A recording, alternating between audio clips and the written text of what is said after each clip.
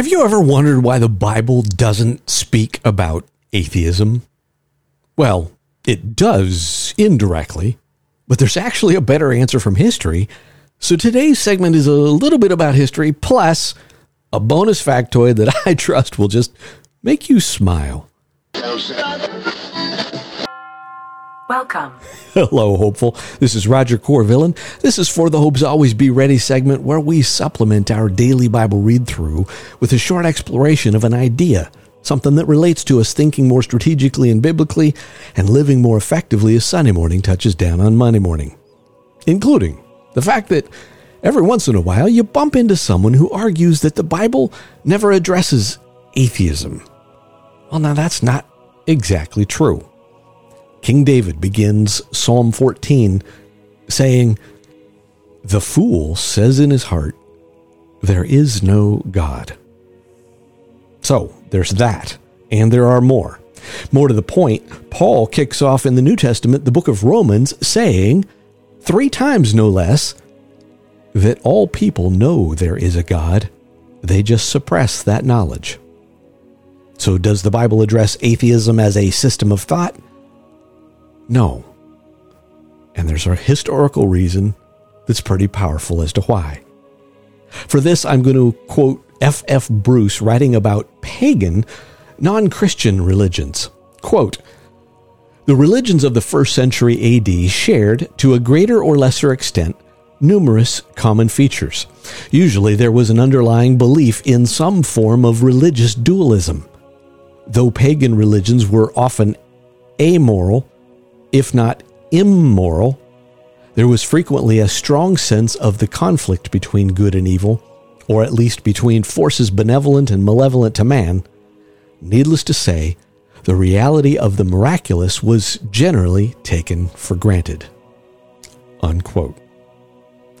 Now, religious dualism, for my non-philosopher friends, is the perspective that there is a duality or split to two things that are separate, such as creator-creation, or this realm plus another realm, that kind of thing. This is in contrast with various views that think there is only one thing, called monism, like pantheism or panentheism, like all is God.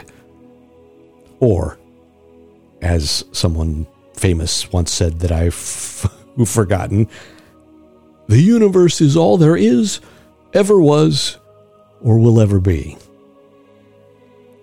So my friends, why doesn't the Bible address atheists?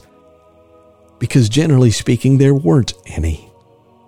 Practicing or not, functionally no one disavowed the existence of the supernatural, God or spirits or something else. Now here's the interesting factoid, and I only throw this in because in my experience anyway, a lot of atheism in a contemporary sense is driven by people who think they're really smart. And some of them really are. Here's the factoid. Did you know that the root, meaning the origin of the word genius, is genie? Yeah, you heard that right. Like genie in a bottle. The dictionary on my Mac computer notes that it's originated in late Middle English, coming from the Latin. It's from a root word meaning beget, and apparently originally meant a sense, its original sense was something like spirit attendant on a person.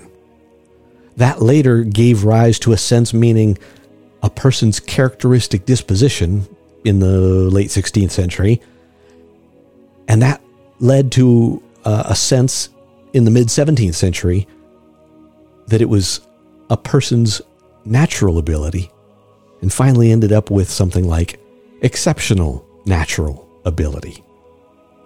So do you catch the irony?